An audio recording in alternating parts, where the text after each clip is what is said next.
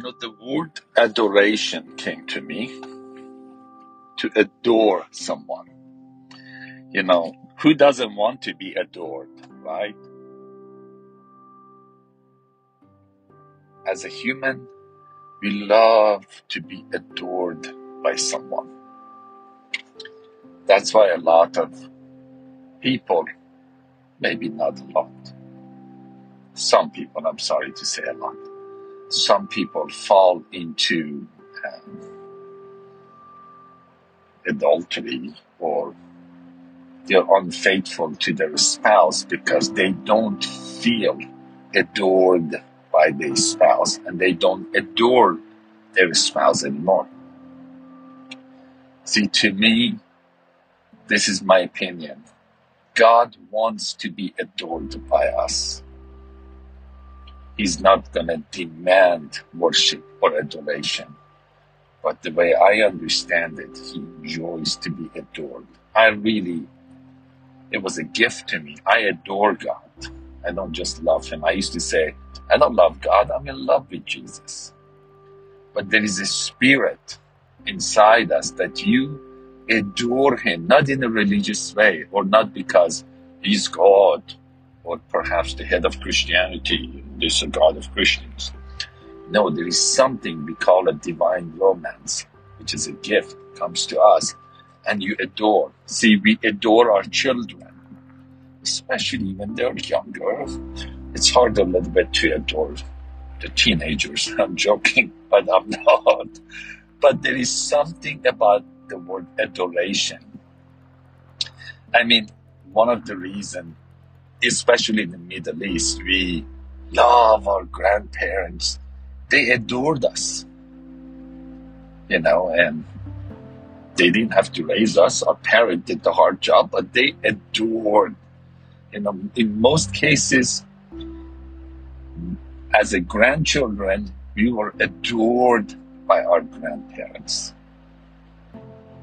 right? Then fast forward to marriage.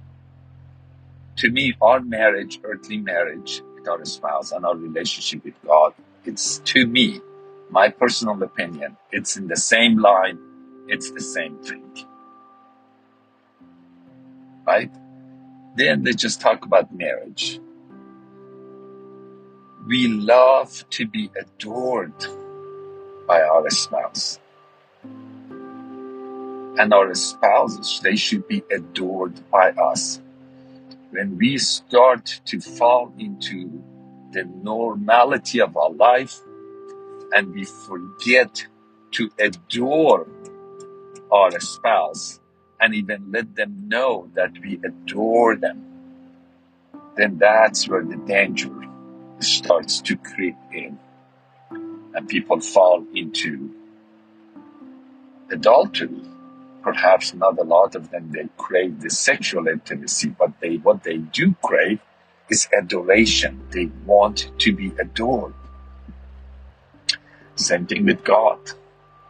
When we start adoring the Lord and say yes to the divine romance that is keep knocking, we will fall into idolatry. We will fall into adoration of success, adoration of only our businesses. Business is not bad, but we, adore our business to the degree that we forget to adore God.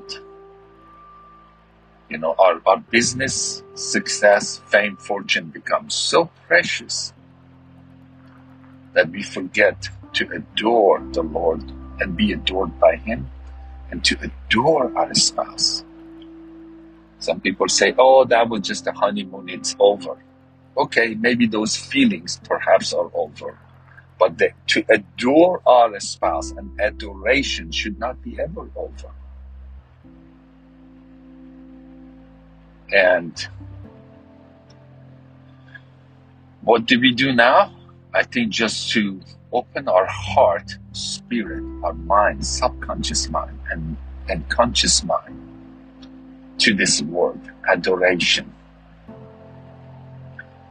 And ask the Lord, just say yes to him, to help us to adore Him and to be adored by Him, and to adore our spouses, and those who are not married, future spouse.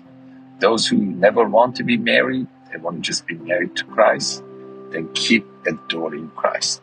But for us that we are married, we're going to keep adoring Christ, and we're going to keep adoring our spouse.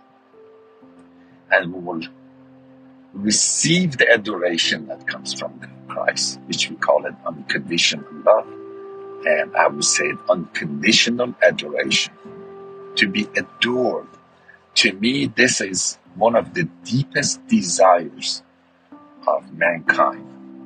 When we do not receive that, then we fall into adultery with fame and fortune. And when we have the fame and fortune, still there is the empty hole, the great hole inside.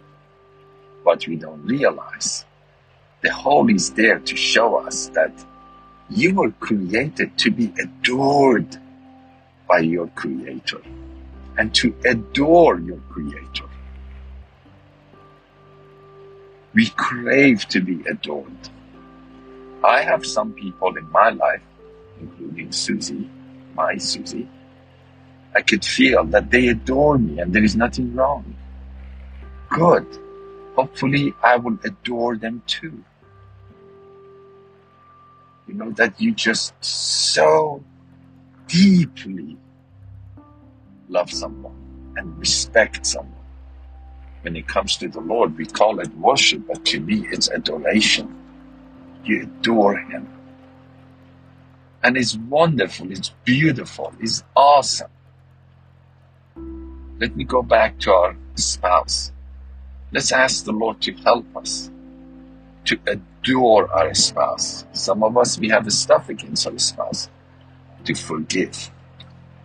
Then the door will be open that we could adore our spouse. Not just to take them to vacation or buy something for Valentine's Day and remember their birthday or our anniversaries, or just to provide for them, but to adore them, because that's one of the deepest desires of our spouse, to know that we adore them. When it comes to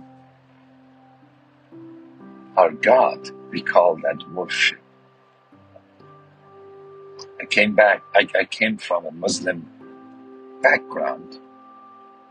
I always had problem with worship because it was mandatory. You worship 5 times a day. You have to do it in Arabic language. Our language was Farsi. We had to memorize it. Right?